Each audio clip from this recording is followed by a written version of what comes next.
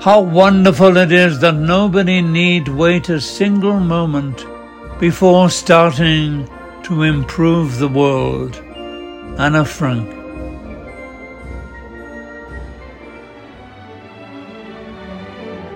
Welcome to Two Guys Searching for Truth on the Road That Never Ends, where all things philosophy are discussed by your co-hosts Credo and Glaucon.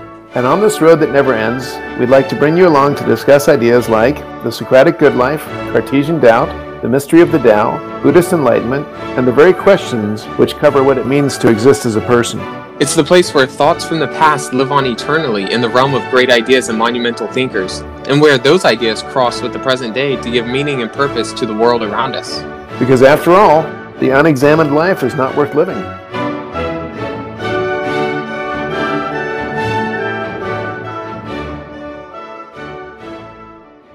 Alright, so our story of Stoicism tonight begins with Zeno. This is a man who was born in 334 BCE in Citium, Cyprus. We don't know much about him because little information was preserved, but we do know a few things. So we know that his appearance was haggard with a look and heritage that gave him the nickname of the Phoenician. We also know that he was hardworking, and we know he was considered the founder and father of the philosophic school of Stoicism. Now, Zeno was born into a merchant family. He learned a lot of the tools of the trade from his father at an early age. We can imagine that there was little doubt in his mind in which direction he would take in terms of his career. And his father introduced him to written philosophy and encouraged his education as well. So it was at this time that Zeno took to being a merchant, quickly found success, and he would make routine voyages across and throughout the Mediterranean. All signs point to a man that was happy at work, doing what he loves, and making a good fortune doing so. But this wouldn't last forever. So on one particular voyage, around 300 BCE from Phoenicia to the Piraeus, it was the turning point of his life. And fittingly, he was headed towards the Piraeus, which you may recall is the very place that Plato's Republic opens up with Socrates discussing philosophy with his fellow Athenians. So on this trip, Zeno was transporting cargo, a ship completely full of extremely expensive dye. And it's believed he spent most, if not all, of his fortune just acquiring it, which he would then sell for profit once he got to the Piraeus. But during the trip, he encountered quite the storm. It tossed his ship on the rocks, it pounded anything he had left, and by the end of it, everything, his cargo, possessions, his wealth, all of it was lost. He was fortunate to have survived. He was stranded thousands of miles from home, destitute and with nothing. He was washed ashore in Athens. So at such a low point, he wandered into a bookstore and thought there he might find the direction and guidance he so desperately needed. He was immediately drawn into Socrates. In fact, he was so impressed, he asked the bookseller if he knew where Socrates could be found. And it was at that moment that the popular Greek Cynic philosopher Crates of Thebes walked past. The bookseller pointed to him and said, "Follow that man." Zeno did. Zeno would go on to study under Crates and begin to develop what's now known as the School of Stoicism. But in his life, Zeno was both a student and a teacher. His students were known as Zenoians at the time, though they'd later be called the Stoics. And he quickly became a big deal. I mean, kings, nobles, the celebrities of the day, if you will, they would all pay him visits when they were nearby. He would go on to publish many works on logic, physics, and ethics. Personally, he lived a simple life. He abstained from most sexual pleasures and excess. His most famous work actually was called Zeno's Republic, if that gives you any insight into his standing. He's the model that would become the blueprint of the Stoic. And if you're wondering, the crater on the moon named Zeno is in fact named after him. But at this point you may be wondering, why aren't his works more well known? Why aren't they cited along other Stoic masterpieces like Seneca's Letters from a Stoic or Marcus Aurelius's Meditations or the Discourses by Epictetus? And the reason is simple. Not a single work of Zeno has survived to the present day. In fact, Greek Stoicism as a whole is really underrepresented compared to Roman Stoicism, and this is because not many Greek works survive. So much of our discussion later on, both this episode and future, will revolve around the Roman Stoics, but that doesn't mean that others didn't write about Zeno and his teachings. I mean, after all, that's how we know anything we know about him today. But in terms of Stoicism generally, the school really revolves around four cardinal virtues. You have wisdom, temperance, justice, and courage. And to illustrate this, we can look at Zeno's principal teachings, including one about the nature of the universe. Because much like Spinoza, Zeno believed that the universe consisted of matter governed by a divine principle, and that God was either the universe or within the universe. So take this quote by Zeno as noted by Cicero, quote, "That which exercises reason is more excellent than that which does not exercise reason. There is nothing more excellent than the universe. Therefore, the universe exercises reason. This tells us a lot about Stoicism. For one, it sets out a defining Stoic belief that the universe is determined, but also that rational thought is the way to knowledge, and that whatever the universe is controlled by is rational. And as we'll show, Stoicism goes on to leverage this idea to build out many of its key practical teachings, such as controlling emotion and guidance through reason. And at the end of the day, the goal of this philosophy is really just to reach a state of eudaimonia. This is the Greek word that describes well-being, flourishing, and virtue. Zeno would often say, happiness is a good flow of life. But he wasn't the only early Stoic. So what can you tell us about Chrysippus? So Chrysippus of Soli, he was born in Soli, which today is in Turkey, and he moved to Athens as a young person. He was born circa 279 BC, died circa 206 BC. And he was a pupil of Cleanthes and the second founder of Stoicism. And very powerful thinker. He excelled in logic. He had theory about the nature of knowledge, thought a lot about ethics, thought about physics. He had a deterministic view of reality, but also sought a role for personal freedom in that picture. And so we have something like a compatibilist here, like other people in the Renaissance period. He thought that the nature of ethics and being a good person was dependent on understanding the nature of the universe, which is similar to Spinoza and other thinkers, other rationalists. He thought that we had to control the passions, and if we didn't, that they would crush our souls, which is reminiscent of Plato's work, obviously. And he actually attended the Platonic Academy for a period of time. He was of Phoenician descent. He was a kind of a thin, smaller person, and he's thought to have been a long-distance runner. He started off well in the world, had a substantial fortune, but that was confiscated by the king at one point. And he threw himself into the study of Stoicism and was well known to kind of be an audacious and very confident character. You know, we could imagine maybe someone like Descartes. And as I was saying, he's like very similar to the rationalists in the Renaissance, because he was famously known for having said that if you give me the principles, I will find the proofs myself.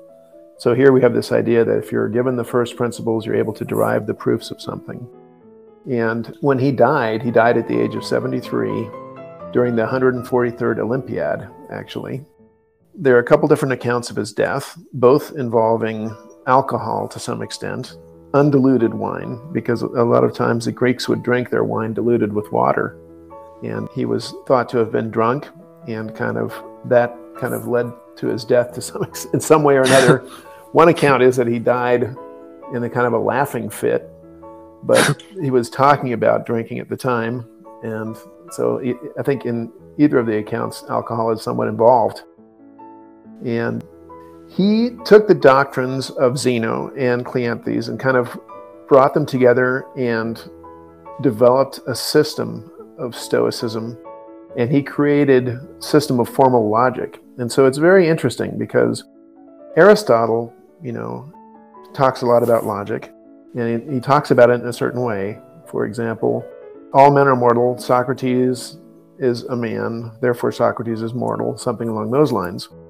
But Chrysippus really does something more than that. He creates kind of a formal deductive system of logic. And so, for example, he has things like if-then statements, conditional statements, and statements, which are conjunctions, and either/or disjunction statements. But he also has a couple of other things. He has statements like, because it is day, it is light. And so here, the because statement is different than a conditional statement. And there is a kind of a difference there in the nature of the causal connection. And then also he talks about things in terms of likelihood, which is like modal logic. And so those kinds of notions, the idea that there's a difference between an explanation and an argument, and that there's a difference between the way we have to weight things when there's possibility versus necessity, are pretty advanced logical ideas that have really been worked out for us in the last 100 years. But we see Chrysippus already has these kinds of distinctions in his logical system. And then he also develops kind of a deductive system of logic, which we have, natural deduction. And for example, he has modus ponens, which is something very famous in logic that most people that study basic logic kind of experience. And that's the idea that if A, then B, A, therefore B. And then we have modus tollens, which is similar. It's if A, then B, not B, therefore not A. So for example, in terms of modus ponens, if it is day, it is light. It is day, therefore it is light outside. Or we could say, if it is day, it is light. It is not light, therefore it's not day. And that's modus tollens. And then we have a couple of others which are not really used today. We have not both A and B, therefore if it's A, then it's not B, because you can't have both. It's not both day and night. It is day, therefore it's not night. And then we have other ones. We have either A or B, A, therefore not B. We have either A or B, not A, therefore B.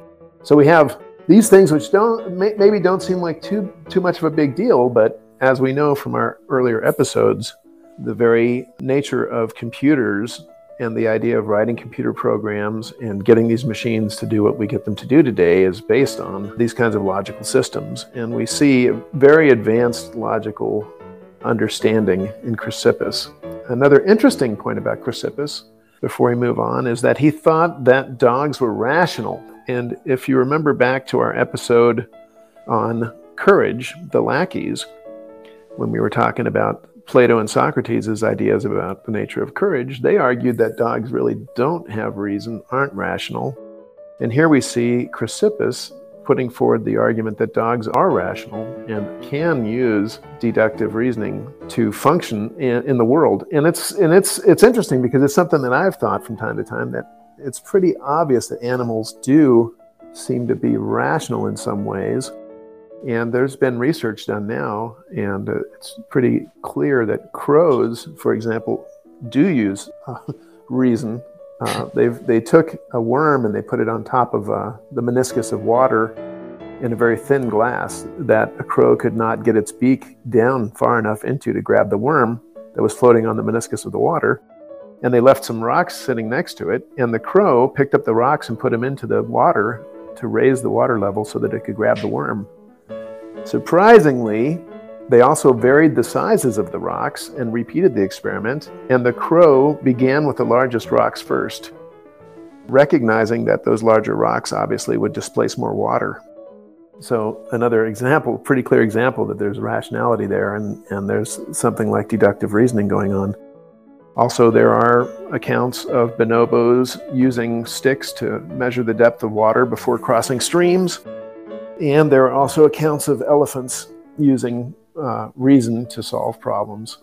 So it's not something, I think, I would agree with Chrysippus. It's not only in the human realm that we find reason. So that's a little bit about Chrysippus. Then let's talk a little bit about Epictetus. Epictetus was alive from circa 50 CE, or 135 CE was when he died. So 85 years, long-lived person. He was a Greek Stoic philosopher. Interestingly, he was born into slavery, and he was a slave until fall of Nero, the death of Nero. And when Nero died, he was around the age of 18, and he became a free person at that time, and was eventually teaching philosophy, and had studied Stoicism under his wealthy master. He was also, interestingly, maimed as a young person, disabled. One of his legs was messed up. And one of the accounts of the source of that maiming is that it was his master when he was a slave who broke his leg.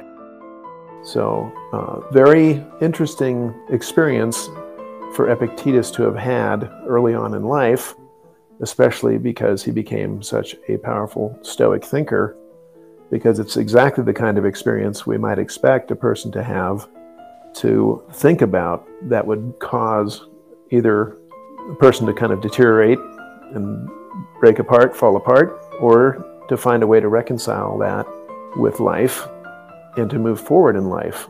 And Stoicism seems like the perfect sort of philosophical tool for people that have to go through suffering in life and move forward in a healthy way. And that's one of the powerful things I think about Stoicism generally that attracts people to it. And always, since it's been around, people have been attracted to it. And I think that's one of the things that attracts people to it, is the fact that it arms you with some powerful tools for dealing with the vicissitudes of life, like the kinds of experiences that Epictetus had when he was young. And other things we can say about him real quick are that he was thought to have been a very powerful and persuasive, charismatic speaker, and could get people to listen to him and understand what he was thinking about in a very powerful way. He was also thought to have been a very simple person, lived a very simple life with few possessions, spent a lot of time alone, living alone. So kind of reminiscent of Spinoza, once again, And he is thought to have, when he became an older person, to have adopted a child and lived with a woman who helped him raise the child, take care of the child. And the child would have been destitute if he wouldn't have done this. So kind of at the very end of his life, he had something like a family. So it's a very interesting character. Also, he thought that the most important thing to kind of begin with is a recognition of our ignorance and our gullibility. And this is something that we've seen again and again in philosophers and powerful thinkers, is this idea that we have to be skeptical in the beginning. We saw it with Descartes when he said, for once in my life, I've decided to call into doubt all those things that I could possibly question in the Meditations. Or Socrates when he says, I'm wise because I realize I'm not wise. And we see the same kind of thing with Epictetus. We also have this idea that there are sort of three levels of knowledge. There's the first and most necessary part of philosophy concerns the application of doctrine. For example, people should not lie. And there we get kind of something like philosophy in action, which is something that Epictetus is known for. A way of life. Philosophy is a way of life. And I think reminiscent of Socrates. Socrates was like that. The second level of reason is that the second concern is that reason is that why people should not lie. And so here we see that we start with people should not lie, and then why should they not lie? And then the last point is that we need to examine and establish exactly why these reasons that we're giving for people not lying have a foundation. And so I think here we're linking those things to first principles or something like that, so that we have like the basic rational structure in place, and then we're able to have that as a solid foundation. And this kind of like tripartite separation of the nature of reason and the subject matter of philosophy is similar to what we talked about with the three levels of knowledge in Buddhism, where instead of experiential wisdom as the deepest level, here we have something like being able to tie those rational arguments to first principles. And that is something that, obviously Spinoza, Leibniz, Descartes, Plato, all these guys would love to do. I don't think I've seen a version of that is foolproof yet, but I guess we can keep looking for it. A couple of the things we can say is that choice is very important to him, being able to choose and the power to choose, and linking that up to goodness. And we can get into those kinds of things a little bit more, I think, when we get into some of his aphorisms. But for example, one thing he says is, I have lost nothing that belongs to me. It was not something of mine that was torn from me, but something that was not in my power that has left me. And so here we get this idea that if something is not something I have control over, then it's not something I need to trouble myself with. And it's not really in my purview and part of me, right? And we'll circle back to that when we talk about some of the aphorisms that are in the Enchiridion. But yeah, no, I mean, just another quick word on Chrysippus before getting to Epictetus. I thought one really cool quote that kind of shows Chrysippus in the type of person he was. He said, if I followed the multitude, I should not have studied philosophy.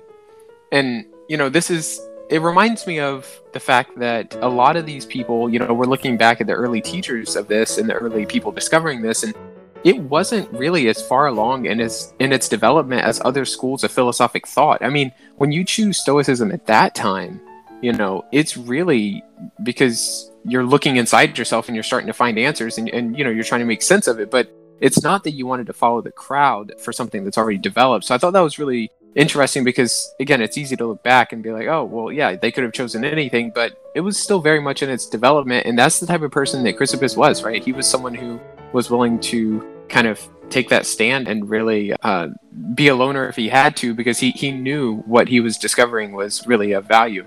But yeah, no, I agree with you with Epictetus. There's so many aphorisms in Enchiridion that we can learn from. So yeah, just go ahead and start us off with one.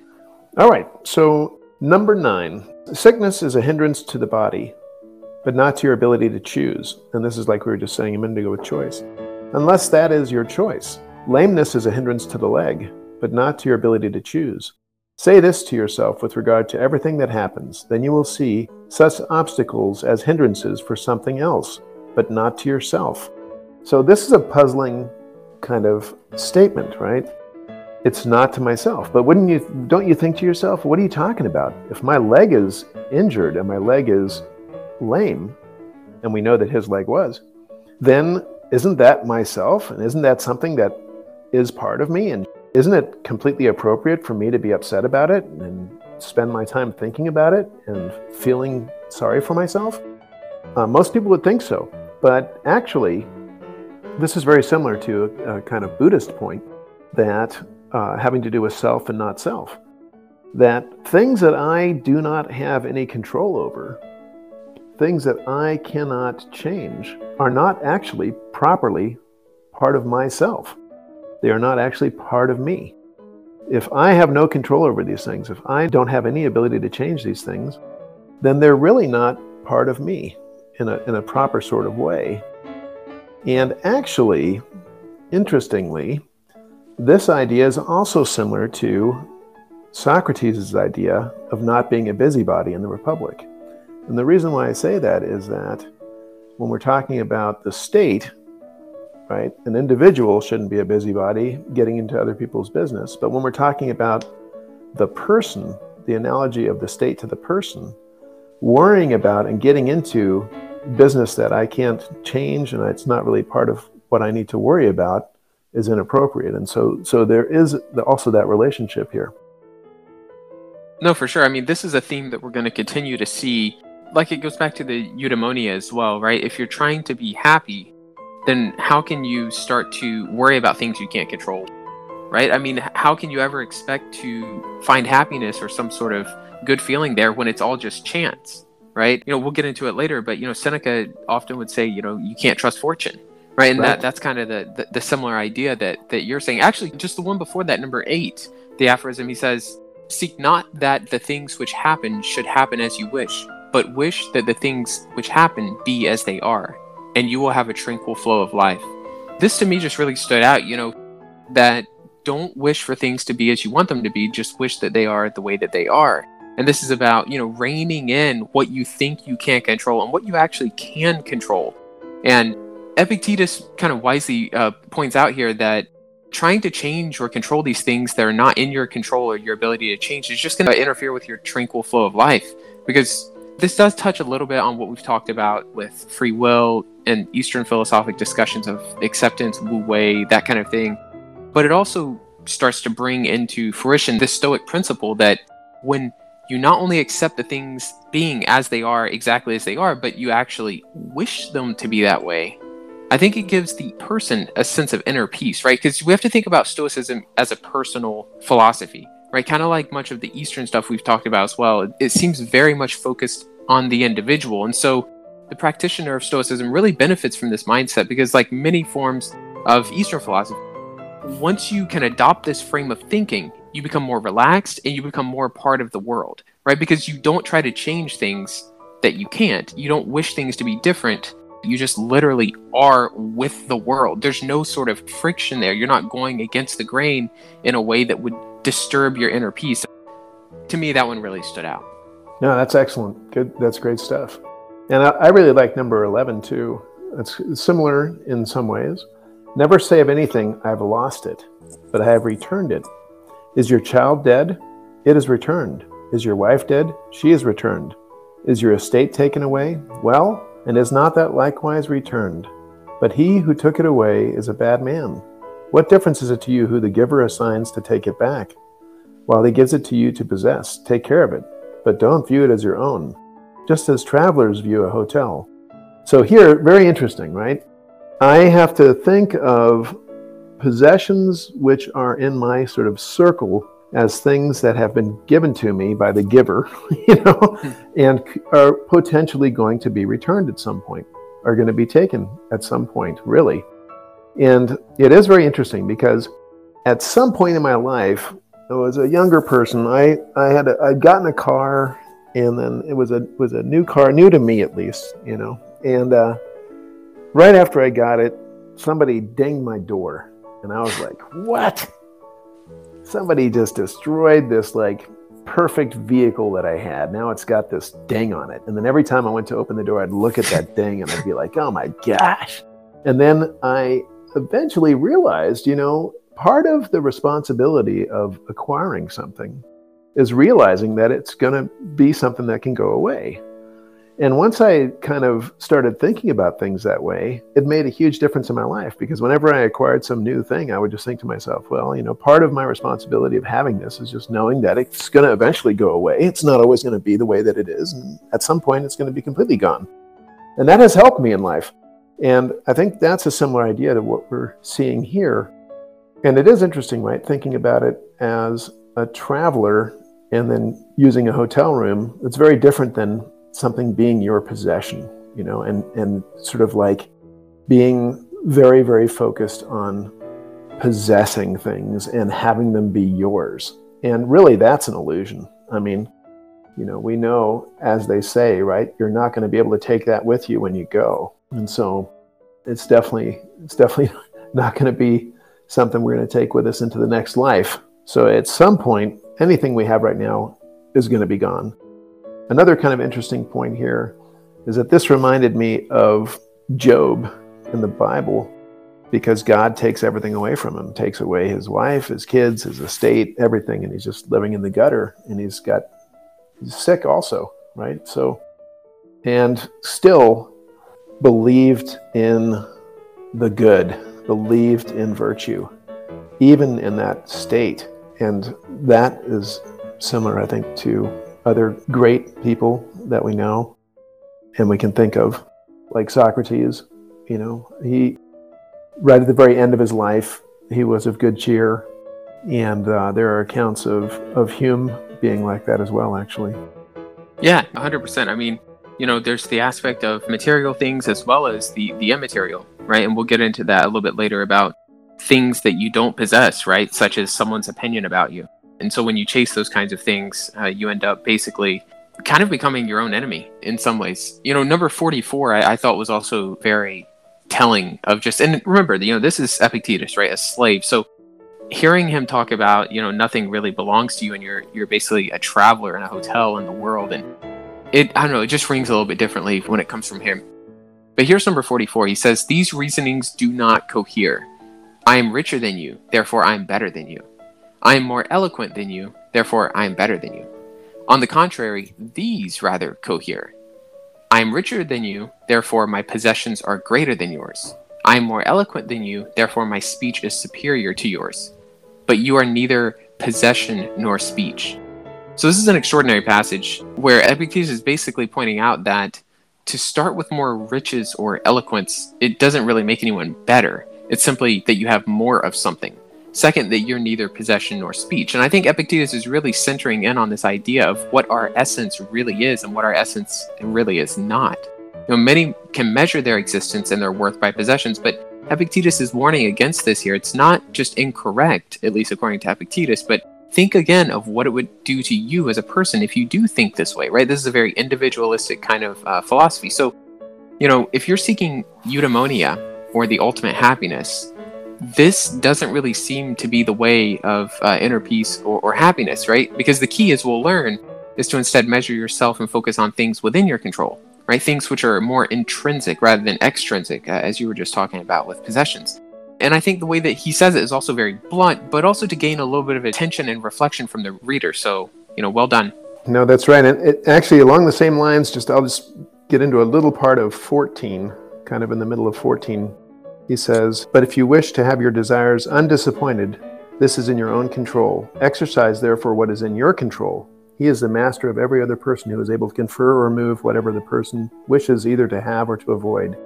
Whoever then would be free, let him wish nothing, let him decline nothing, which depends on others, else he must necessarily be a slave." So, same kind of idea.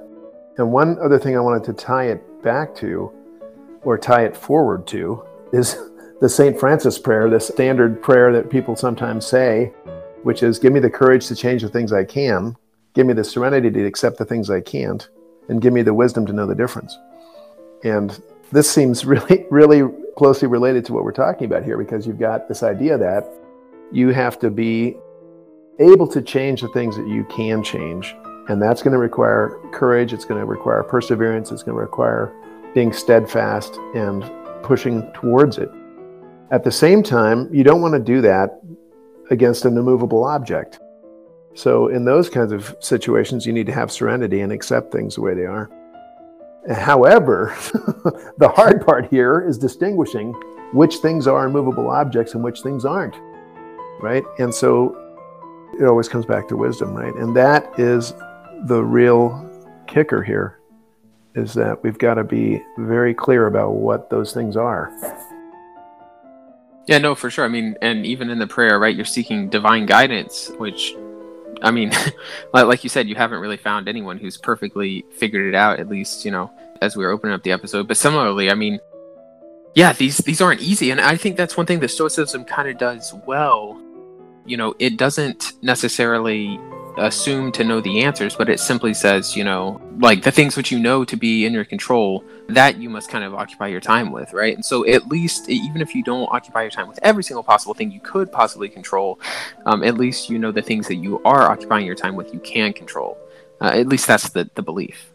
That seems right. And just real quick, I wanted to touch on 15, which I thought was really good. "Remember that you must behave in life as at a dinner party. Is anything brought around to you? Put out your hand and take your share with moderation. Does it pass by you? Don't stop it. Is it not yet come? Don't stretch your desire towards it, but wait till it reaches you. Do this with regard to children, to wife, to public posts, to riches, and you'll eventually be a worthy partner of the feasts of the gods. And if you don't even take the things which are set before you, but are able to reject them, then you will not only be a partner of the feasts of the gods, but also of their empire. For by doing this, Diogenes, Heraclitus, and others like them deservedly became and were called divine." And so I love that one. And what's funny is the Dalai Lama, they asked him about, how do you know which monks are the most advanced? I think it was the Dalai Lama.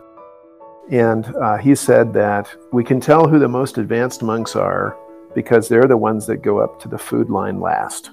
So they're the ones that go up and get their food at the very end. After everyone has already chosen what they want to have, they get what's left over. And they're the most advanced people. And so that, I think, is similar. Yeah, the cast of characters he named off at the end, right?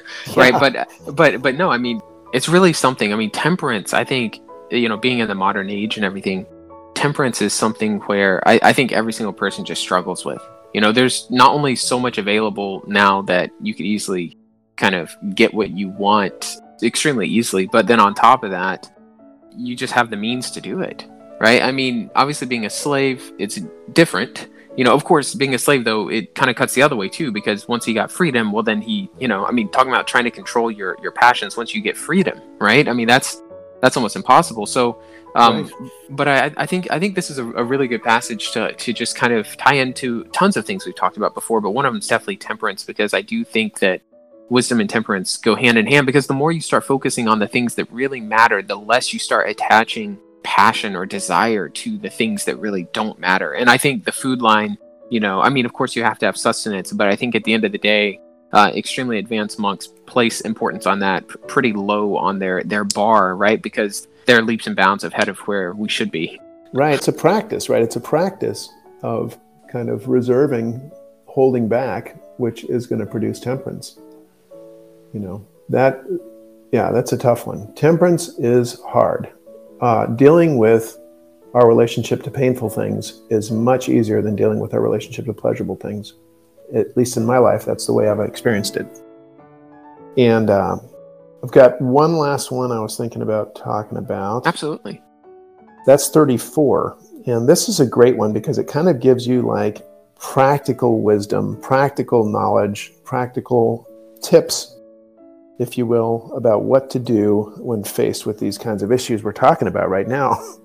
He says, if you are struck by the appearance of any promised pleasure, guard yourself against being hurried away by it, but let the affair wait your leisure and procure yourself some delay. Then bring to your mind both points of time, that in which you will enjoy the pleasure and that in which you will repent and reproach yourself after you have enjoyed it. And set before you in opposition these, how you will be glad and applaud yourself if you abstain.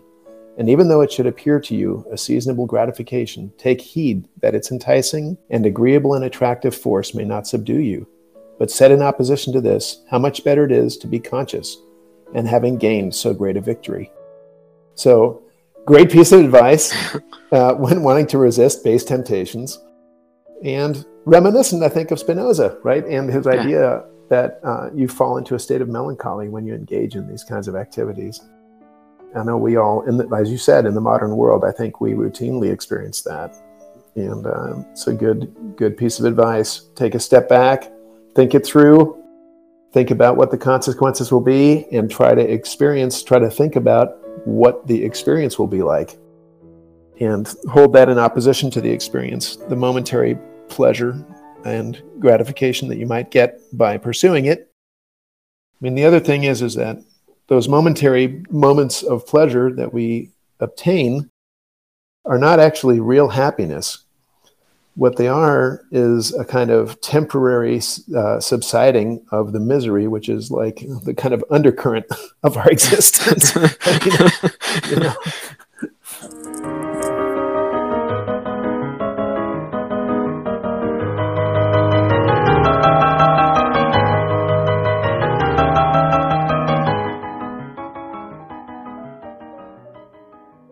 So tonight we began our discussion on Stoicism, and it opened up with the story of Zeno. We briefly chatted a little about Chrysippus and some of his many notable contributions, including logic, which is not typically a thing found in Stoicism, at least not as chiefly as other schools of philosophic thought. And then we finished with Epictetus, and these are generally seen as the three early Stoics. We also briefly spoke of Cleanthes, throw him in there as well. And they laid the groundwork for the more commonly known Stoics that would come later, such as Seneca and Marcus Aurelius, which we'll get to shortly. They were also all Greek, unlike Marcus Aurelius and Seneca, who are both Roman. But another through line to watch is how Stoicism is going to become the leading philosophical movement during the overlap between the ancient Greek and the Roman worlds, or the Greco-Roman world, and unsurprisingly had a very strong influence on Christianity, which we've briefly discussed, and that was born during this exact period. Its focus on inner peacefulness flourished during the tumultuous time of the fall of the Greek Empire and the Roman Republic and the birth of the Roman Empire, because by the time that the Romans took up the cause, Stoicism was essentially the semi-official creed of the Roman political and literary world. For example, take Cicero. He did not agree with many Stoic ideas, but particularly those on metaphysics and epistemology, but he aligned his ethical and political positions to that of the Roman Stoics. And so our next episodes in this 4-part series, we're going to revolve around, like I said, Roman Stoics. And in a very interesting way, the relatable and applicable nature of Stoicism turned what was espoused by emperors and nobles into a very accessible and powerful philosophy that we're still talking about today. It took form as a way to allow emperors and their advisors to find some sort of comfort or rest in their demanding and at times untenable circumstances. When decisions we couldn't even bring ourselves to make needed to be made, Stoicism was that solid ground that these decisions were made upon. The focus is kind of like the resurgence of mindfulness and Buddhism and self-reflection today. It also gave a rekindling of the interconnectedness of all life on Earth, which we addressed with Epictetus. Now, to turn back to Epictetus for just a second, the passages we read were from his Enchiridion, which we mentioned, or it's also known as a handbook. It was a short manual of Stoic advice compiled by his disciple Arrian. And much of the content is derived from his Discourses, which is his most famous work, but it was meant to be a practical, life-improving book to implement Stoicism in someone's day-to-day life. But for linguistic reference, the word enchiridion comes from in, meaning in, and kyr, meaning hand, and biblion, meaning book. So it's like a book in the hand. That's the handbook. But the work itself was actually well known in the ancient world, and even up until the medieval period, it was readily available. It was adapted for use in Greek-speaking monasteries, for example. It was translated then into Latin in the 1400s, and then many other European languages. And its 52 chapters are surprisingly short, keeping in mind he spent 30 years in slavery. Here's the final chapter, which I think is very poetic and meaningful. He says, "In every circumstance, we should hold these maxims ready to hand. Lead me, O Zeus, and thou, O Destiny, the way that I am bid you to go. To follow, I am ready. If I choose not, I make myself a wretch and still must follow. But whoso nobody yields unto necessity, we hold him wise and skilled in things divine. And the third also, O Crito, if it so pleases the gods, so let it be. Antaeus and Meletus are able to kill me indeed, but they cannot harm me." So just a quick question before closing out. Are there any concerns in your mind with a philosophy that doesn't address so much the ideas of the good, as we've discussed in the past, or some sort of objective sense of morality or virtue, like Stoicism doesn't seem to really address that head on? Buddhism might also be in a similar situation, but how do you, as someone coming from someone who respects Socratic ideas a lot and their focus on this good to better yourself, how do you come to terms with something like Stoicism as we go forward? How should we kind of conceptualize this issue? Well, it's interesting, right? Because Chrysippus, when we were talking about the three levels of reason or rational objects in philosophy, the kind of foundation has to be kind of locked in. And then when we get to Epictetus, we don't see that. So, I think there probably are a variety of opinions in Stoicism about this. But in terms of Epictetus, it seems to be about philosophy in action, and in a sense, it's kind of, like you said, very reminiscent of Buddhism, where we have the kind of story about the arrow and the person who's been hit by an arrow in battle, and they're kind of laying on the battlefield, and the doctor comes up to treat him, and the wounded soldier looks at the doctor and says, "Tell me, what kind of an arrow is this? Is it bone, or is it rock, or is it metal?" And he says, "Well, don't worry about that. We need to remove the arrow or you're going to die." He says, Okay. Well, tell me, what kind of things help it to fly? Is it feathers, or are there pieces of wood on the end, or some other way of making the arrow fly straight? He says, No, don't worry about that now. If you worry about that, you're gonna die." And he says, "Well, what kind of wood is the shaft? Is it this wood or is it that wood?" And so forth. And then ultimately the soldier dies on the battlefield. And the kind of idea there is that you've got to focus on the things that matter and what's important. And what's important is, I think, for people like Epictetus, is living well and flourishing as a person. And it might not be so important to answer questions about the fundamental nature of the good or first principles, because, as we know, those are very difficult things to answer. Those are philosophical problems that philosophers want to answer because they want to understand the kind of complete picture of reality. But as an individual, wanting to deal with life on life's terms and wanting to flourish as much as one can flourish, given the ups and downs of life and the problems that we encounter, it might be better just to focus on, moment by moment, how to approach situations and what the best state of mind to have is. And I think that's kind of how Epictetus proceeds. He proceeds in a more kind of philosophy as a way of life way. With Plato and Socrates, we see a kind of unification of those two, because we have Plato, who's worried about epistemology and metaphysics and what can we know and what is the fundamental nature of reality, as much as he's worried about living well and being happy. And that's one of the things that's great about Plato, is that we get a kind of full, complete picture of all these things coming together. I think with Epictetus, it's like the Dhammapada or something like that, where in the Dhammapada, there's no answer about the fundamental nature of reality, but there's a lot about how to live well. Yeah, no, I think that's also kind of circles back to our idea about not just focusing on that which you can control, but essentially understanding how to control that which you can control, right? And I think that the Stoics, at least Epictetus, thus far, we're going to talk about others and we can kind of compare and contrast, but I think Epictetus, at least thus far, I do think that's right. And for him, writing a handbook says a lot. The fact that he wants to have something that people can carry around on a day-to-day basis, seems to be very much like you're saying, practical, applied in your daily life, and so on. So I think that's correct. No, that's right. And it's reminiscent, right, of the Dhammapada and the Tao Te Ching. Yeah. Because the Dhammapada and the Tao Te Ching is a series of aphorisms. And I think in the Dhammapada we have 26, and the Tao Te Ching we have 108. So limited in number, easy to kind of memorize for a person who doesn't have modern television in their life or the internet.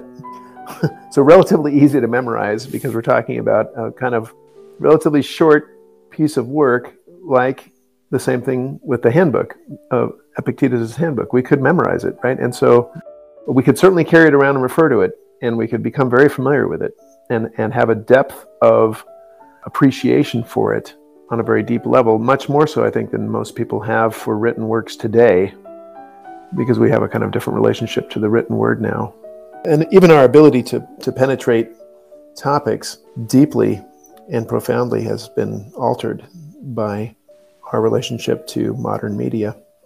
No, absolutely. And, as we travel along this Stoic road, here are a couple ideas to keep in mind that will also help us better understand and keep inside the mindset of Stoicism. So to live a smooth life, we should live according to nature. We do not control external events. We can only control our thoughts, our opinions, our decisions, and our duties. We've all been given the inner resources we need to thrive. We should strive to eliminate toxic emotions such as hope, fear, and anger. Progression is the most important thing, even more so than perfection. So we want to thank you all for listening, and we hope that this discussion inspires you as well as our future discussions on Stoicism and philosophic thought. And as always, we'll see you next time as we search for truth on the road that never ends.